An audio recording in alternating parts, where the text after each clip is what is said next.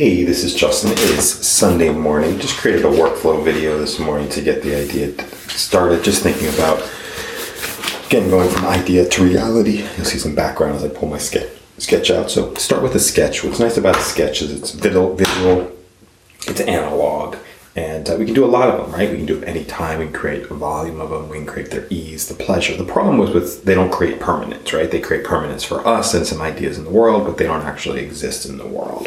Next, I like to move some stuff to Todoist, which I just started going back to Todoist, and it's a great way to do some very easy workflow, which is some nested lists. You get to capture all your links in one place and be able to create something from that place.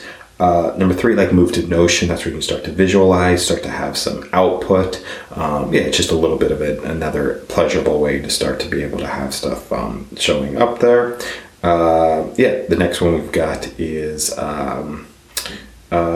Notion again is where you can start having some permanence and output. Again, this video is like some permanence and output, but that's a way where you can start to curate the permanence and the output. So thanks a lot for listening and have a great day.